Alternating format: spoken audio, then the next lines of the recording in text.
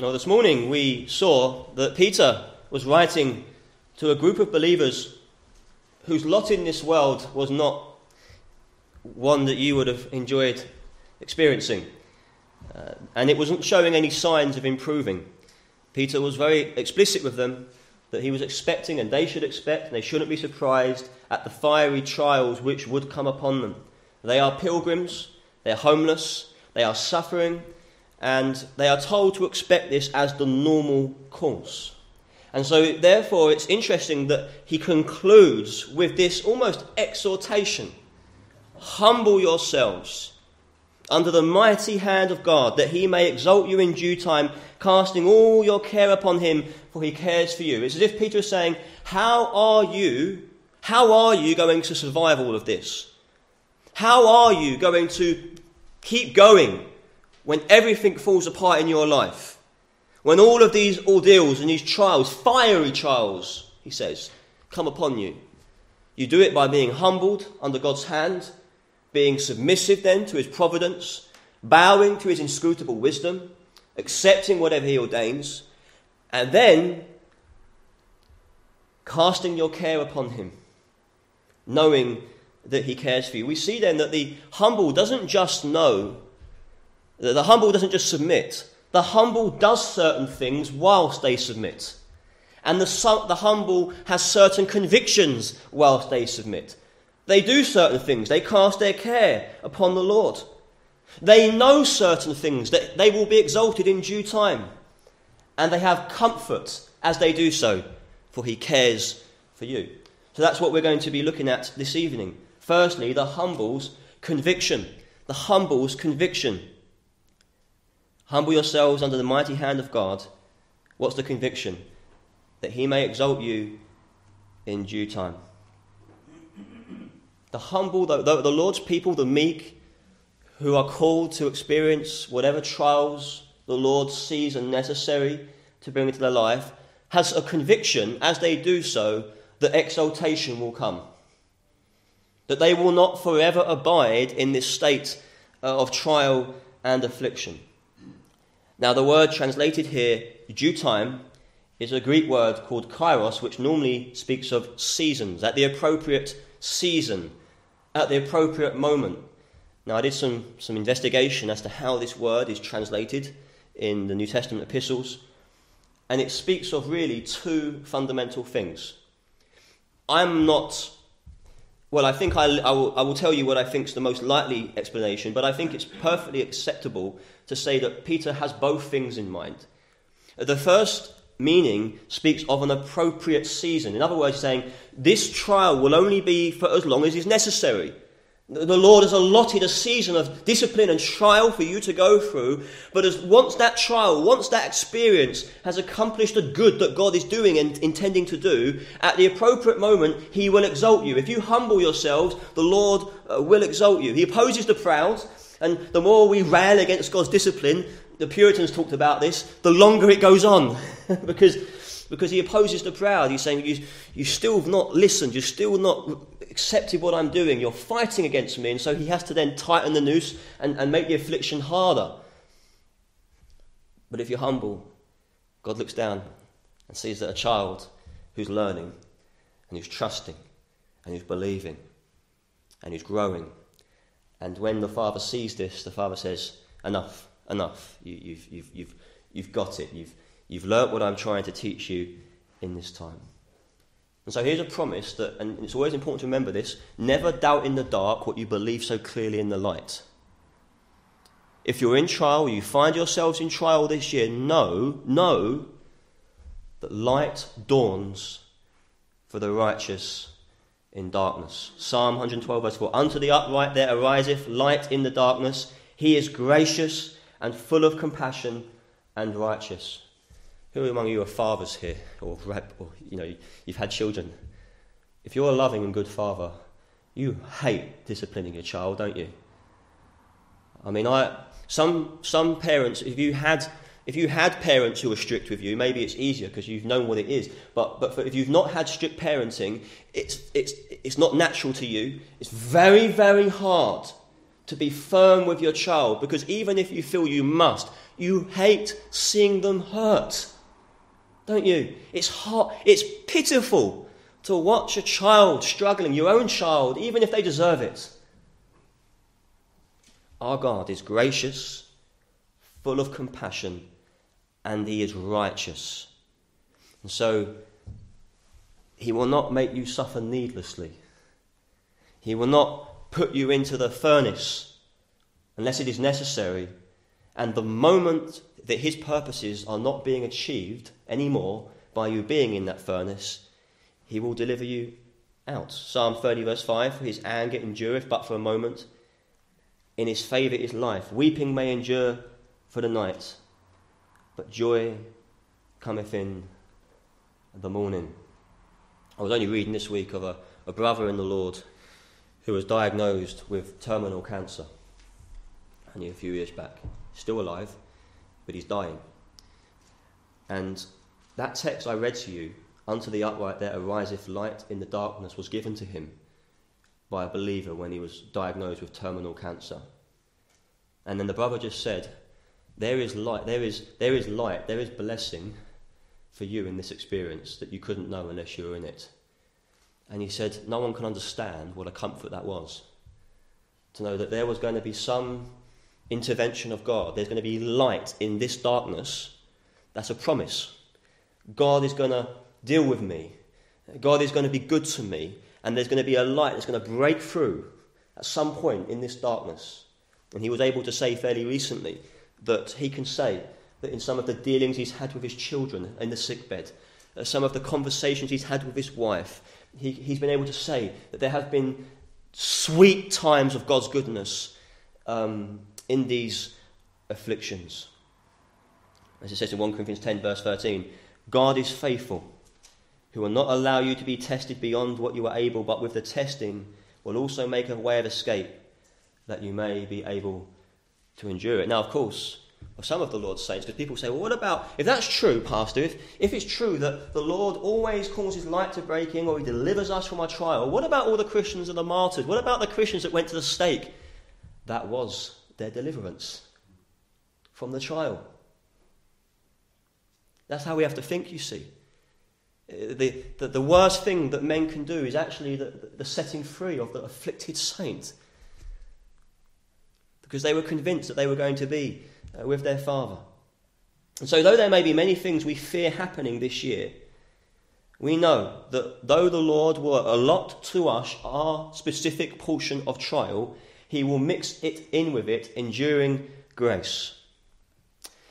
That's the first meaning of this word, in due time, an appropriate season of God breaking in. That when the time is right, and the time is in season for God to visit you in your darkness. But the way this word is used most often, the second meaning of this word, it speaks of the last day. Some examples I think are necessary here. Don't need to turn to them, just listen for time's sake. Matthew 8 verse 29. Suddenly they cried out, this is the demons, saying, "What have we to do with you, Jesus, you Son of God? Have you come to torment us before the time?" It's the same word, kairos, in season. Or Jesus says, "Take heed, watch and pray, for you do not know when the time is." The only way to be ready for the Lord's coming is to always be ready. Be always watchful, be always living conscious that that day could come at any moment. 1 Corinthians 4 verse 5. Therefore judge nothing before the time, the due season, the appropriate moment, until the Lord comes. He will bring to light the hidden things of darkness and reveal the counsels of the heart. Then each one's praise will come from God. So actually and I think when you take in the broader context of the book, which speaks of a people they've not got a retirement plan. The life is probably not going to get any better for them. Peter is calling them for an eternal perspective. He's calling on them to remember that however long and however enduring these things can feel, know that your exaltation is coming. Know that your deliverance is coming. And when you have been there 10,000 years, bright shining as the sun, with no less days to sing God's praise than when you first begun, those little puny 20, 30, 40 years of suffering will be forgotten. There will be no tears. There will be no pain. Some of you have excruciating pain in your bodies. When you have been there 10 million years, you won't remember the pain of 10, 15, 20 years. He is calling them to think about that day of exaltation for the Lord's people. And this really is, I think, perhaps what separates the early church and healthy times for the church in church history, perhaps to our day. We are so focused, I am so focused on the here and the now and my situation now and my circumstances now. But these believers were constantly having that great day in mind, that second coming of the Lord. Here is that word again, 1 Thessalonians 5, but concerning the times, there it is, the seasons, kairos, concerning the times and the seasons, brethren, you have no need that I should write to you, for you know that perfectly the day of the Lord, here he's speaking again about second coming, comes as a thief in the night. For when they say peace and safety, then sudden destruction comes upon them. What a comfort that must have been to those Peter was writing to. Because these are people that are suffering terrible atrocities at the hands of ungodly and unrighteous and wicked men. But they are being told, remember the exaltation. Humble yourselves out under the hand of God. Sit it out. Trust God. A day is coming when you would not want to be in their shoes, and they at that moment will want to be in your shoes. Do not feel self-pity. You're not on the wrong team. You're on the Lord's team. And when he comes in that day to be marvelled at in his saints, oh, how you will be, praise God, that you suffered for his name. And then he goes on, Paul. He says, let us who are of the day be sober, putting on the breastplate of faith and love, and as a helmet, the hope of salvation. For God did not appoint us to wrath, but to obtain salvation through our Lord Jesus Christ, who died for us, that whether we wake or sleep, we should live together with him. Therefore, comfort each other and edify one another, just as you are also doing. How often do we think about the Lord's coming and the exaltation that means for God's people? What does Paul say? Our light and momentary afflictions are preparing for us an eternal weight of glory. And those who have most affliction, the weight of glory will feel greater, because the contrast will be greater. The deeper you go in affliction, the more ecstatic you're going to be at the glory which is to be revealed in Christ Jesus. So he's calling them to have an eternal perspective. We need to go into this year, dear friends, in 2023 and think, we're another day, another week, another month closer to seeing the Lord. We are pilgrims here, and if need be, we will suffer trials, but it will not always be the case. We've got to be detoxed of this desire for our best life now. Here we have no abiding city, but we seek the one which is to come. Do you have unrealistic expectations then for this year? So that's the expectation of the humble. But secondly, see the humble's action. The humble does something. You see, though you could say it's passive, humble yourselves under the mighty hand of God, and it literally means be humbled. It's something that you allow to be done to you by God. The humble will do something as they are humbled, and it is this: casting all your care upon him. This is so important. We don't just go into the new year with a sort of fatalistic mindset. Oh, it's going to be hard. We're British, aren't we? We just carry on. Got your mug. Just keep calm and carry on. We're not to be stoic about this, you know. No, we cast our cares on the Lord. And there is a vital correspondence here between being humbled under the Lord and casting your care on the Lord. If you're reading an NIV, it's not wrong. It's just verse 7 starts as a new sentence. But actually, he's explaining how you humble yourselves under the mighty hand of God. You do so by casting your care upon him. It's a very good translation. See, the danger with what I said this morning is, if you're not hearing part 2, is that you go, well, yes, I've got to accept whatever God brings. It's right, and I've got to be resigned to it. But I've just got to deal with it.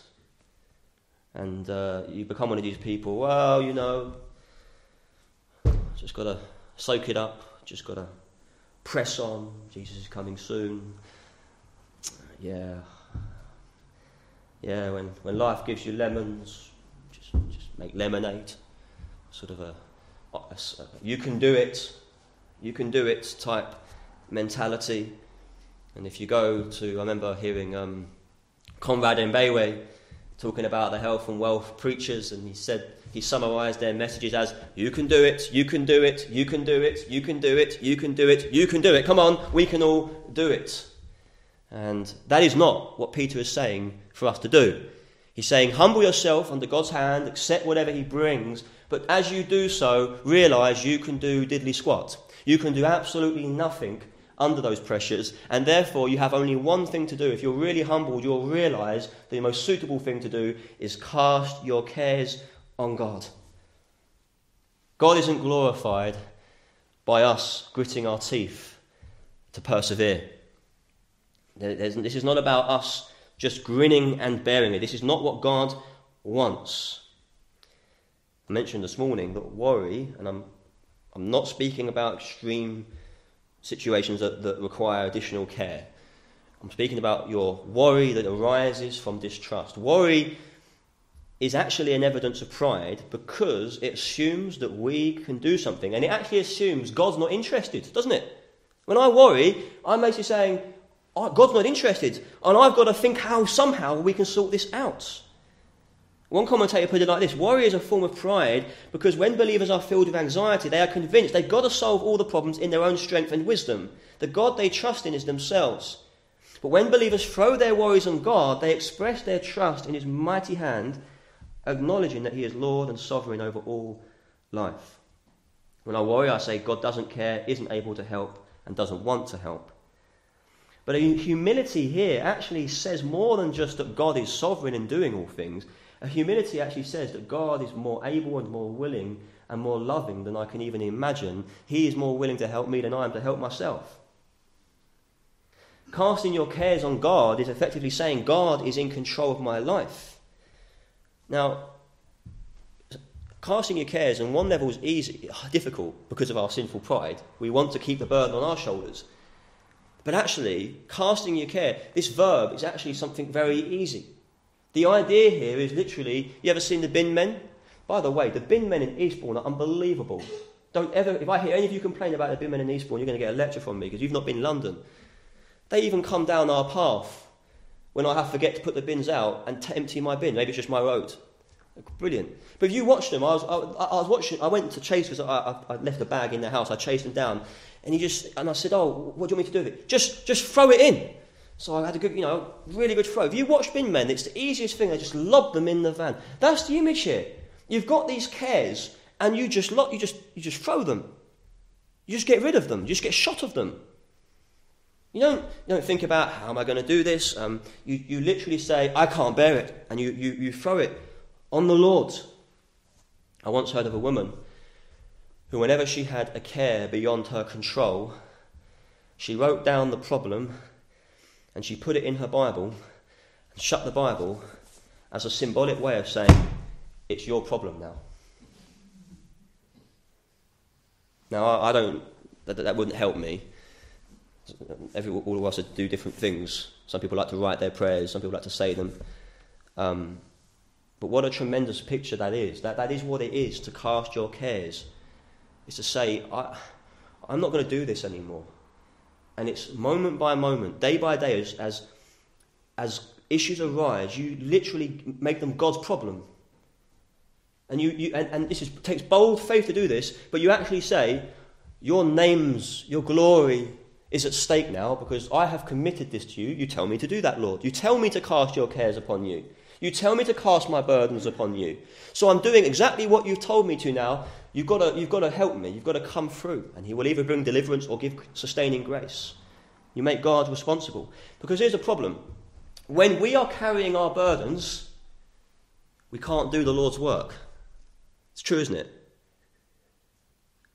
An anxious minister can't serve effectively. An anxious Christian can't do God's will. Because we can't carry both burdens.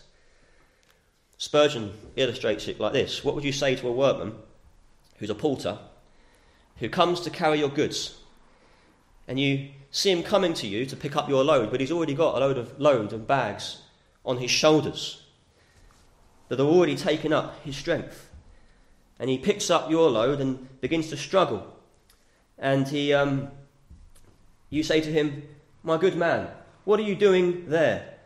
"Oh, sir, I'm just loaded with my household stuff." Spurgeon goes on, "I think you would say to this man, well, whilst you carry your load, you're not able to carry the load you're being paid to carry. I do not employ you to carry your own load and also to carry my load. I employ you to carry my load." "But, sir," he says, "I'm so weak, I cannot carry both." "Then leave yours alone, sir, and carry mine." That is exactly what the Lord says to us, isn't it? "Come you who are weary and burdened and laden, and I will give you rest. Take my yoke upon you. My burden is easy and my yoke is light." So he says, let's do a swap. I give you my load, which is my work, my will, my presence, my strength, my grace, my vision. You give me all your problems. Let me take those so you can go on and do those. That should be your New Year's resolution. Because I think it's the one thing we all struggle with. To make God responsible to deal with your problems. I give this situation to you. Either change the situation or give me grace to go through the situation. Some of us have worries about this year, financial, to do with the church perhaps. And the guarantee is that some of these things that come into our lives that worry us, they will be above and beyond our strength. And Paul says we were pressed beyond measure. If they weren't beyond your strength, you wouldn't need to cast your burdens on the Lord, would you? You wouldn't need to cast all your cares upon him. So what that means is if the Lord wants us to experientially prove this text, this year he's going to bring us situations and trials in order that we would learn to cast our cares upon him. Think about Abraham on Mount Moriah. Go and sacrifice your only begotten son, Isaac, whom you love. Well, I think he did all of these things without having this text in his scripture canon. He humbled himself under the mighty hand of the Lord. He didn't argue with God. He accepted what God said. But I can assure you there must have been much silent prayer going on in Abraham's heart. And we know from the New Testament that he had faith in God that the Lord would provide or would even raise up Isaac from the dead. And his son said to him, "Dad, where are we going to get the offering, the wood for the offering?" And he said, what did he say? The Lord will provide. The Lord will provide. What you have there is Abraham making God responsible for the situation. He's saying, I don't have the solution to this, son, but the Lord does. Now notice how all-inclusive this is. Not some of your cares, all your cares. Not just the big things, not just the spiritual things, all your cares. Is it sin or temptation? Whatever your care is, you give it to him. Even the cares you're ashamed to admit that are troubling you, or even the cares that you feel so silly for having, you're invited to cast all your cares upon him. So that's what the humble does. Thirdly and lastly, you see with me the humble's comfort. You're only going to cast your cares upon someone that you believe you have a right to cast your cares upon. And here is the incentive to cast your cares upon the Lord. Casting all your cares upon him, for he cares for you. Why should we cast our cares on him? He cares for you. You can make your needs his concern because he is concerned. There's a sense in which we are all called to bear one another's burdens, yeah? Right? There's a sense in which we are all called to care for one another. But suppose one of you, the interest rates are going up on your mortgage and you can't pay your mortgage, and you come to me and say, you know, you're meant to care for me, you're meant to bear my burdens, I need you to pay my mortgage off. I'll look you in the eye and say, I love you and I care for you, but I can't bear that responsibility. I've got my own mortgage to pay. Yeah? We can care for one another and share one another's burdens to an extent, but there are certain things that fundamentally we are not responsible for. In that situation, every man's responsible for his own household first and foremost. But with the Lord, he is responsible for everything in our lives. Everything. He's our Father. He has obligations to us. There's a verse in this book, 1 Peter 2:25, which tells us that we who were once straying sheep have now returned to the shepherd and overseer of our souls. Now, overseer, that's the same word to describe elders. An overseer, someone who is responsible to oversee something, to see that what God wants done is done, to see that needs are met, to see that everything is happening in God's household as it should. And we are told here that the Lord Jesus Christ is the shepherd and overseer of our soul. Isn't that a tremendous thought? Christ, the Son of God, the King of Kings at the Father's right hand, the ruler of the universe, he is responsible for you. He is obligated to you. He is your overseer. He is overseeing your life and managing your life, and he is actively involved in your life. He cares for you. You are his deep concern. Sometimes it's helpful to read the Phillips translation. It says, "Humble yourselves under God's strong hand, and in his own good time he will lift you up." And I love the way it translates this last clause in verse 7. "You can throw the whole weight of your anxieties upon him, for you are his personal concern." Now, that's a paraphrase, of course, but they have captured the sense here. He's not just saying what they recognise. It's not just we are his concern as a mass. You are personally his concern this year. Now, if you have children, you know it's very hard to have your eye upon all your children, but the Lord is personally concerned for each of us equally. Jesus prayed in John 17 that the love with which you, the Father, loved me may be in them. The love and care and provision of the Father for his Son. Jesus prays that it would be shown to his people. There is no one here, if you're a Christian, if you're a believer, if you're trusting in Christ for the forgiveness of sins, there is no one here God will not care for. There is no one here who will cast burdens on the Lord and fail to be cared for. What if you are a sinner? Christ died to save sinners. What if you are undeserving? In due time, Christ died for the ungodly. What if you are backsliding and rebellious and in the depths?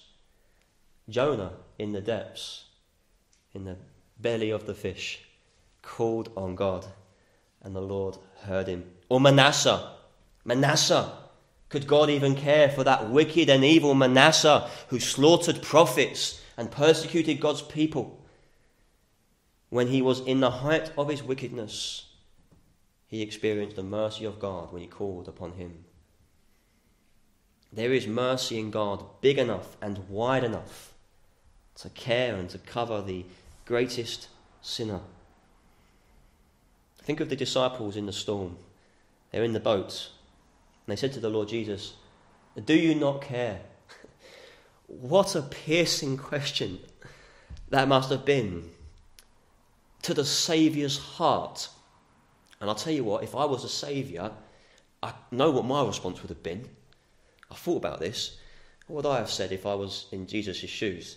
Obviously, then I would have failed in the plan of redemption because I would have become a sinner. But I would have been like, excuse me? I've left heaven's glory to come into this world, to obey the law, and to go to the cross and endure baptism for you. And you would dare... I'm not here having a good time, folk. I'm here because I care. I'm here in this boat with you because I am coming to die for you. And yet even such a question from such a place of unbelief, the Lord still cared for them, didn't he?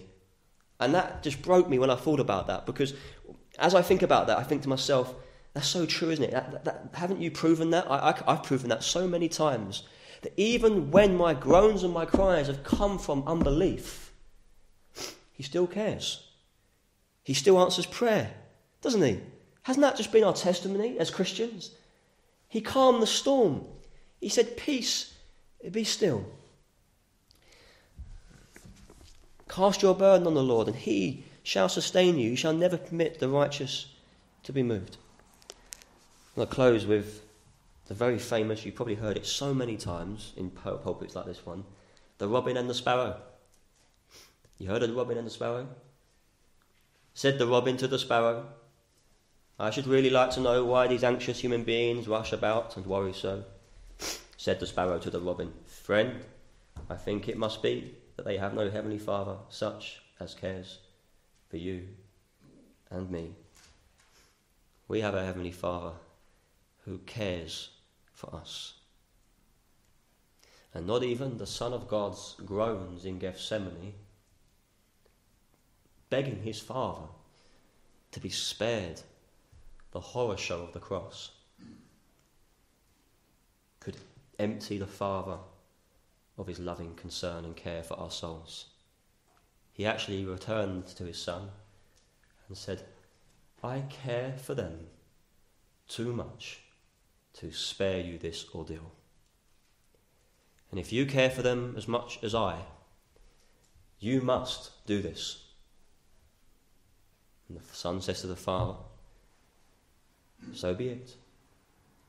And the Father sends him an angel to strengthen him, just so his body can even make it to that wooden cross, to endure the wrath of God for our souls. God cares for us. God cares for sinners. At the cross of the Calvary, you have the care of the Father, the Son, and the Holy Spirit. The Father cares for us because he did not withhold his Son, but gave him up for us all. The Son cares for us because he loved us and gave himself for us. The Spirit cares for us because the Spirit sustained him body and soul to endure eternal miseries in his soul for all who call upon him for mercy and forgiveness. Triune God, one God, three persons who cares for us. And we, through Jesus Christ, have come in to fellowship with this God. That's what John says in 1 John. And that should make our joy complete. We're not alone. We are deeply cared for. And so if the Father cares for us, if the Lord cares for us, we can go into this year knowing his care will outweigh every problem. The Lord will not abandon those who call upon him. The Lord will hear us in the day of trouble. Let us trust him. Let us pray for grace to believe in him. Let us know these comforts then. Father, we thank you for your word. These realities are only possible by the Spirit of grace. We pray for humble submission. We pray for humble acting, humble conviction, humble comfort. Oh Lord, we pray that all that Peter exhorts them to here, to do, to believe and to know, would be proven in our experience this year. Would we be able to say at the end of the year, would we be able to write next to this text, proven? Would we be able to learn the art of giving you our troubles as a church, as officers, as families, as individuals. Oh Lord, you know all the burdens in this room, but I thank you that your shoulders are more than able to bear them all. Lord, teach us the futility of trying to do what you're willing to do for us. Oh God, give us the grace to learn this year. Amen.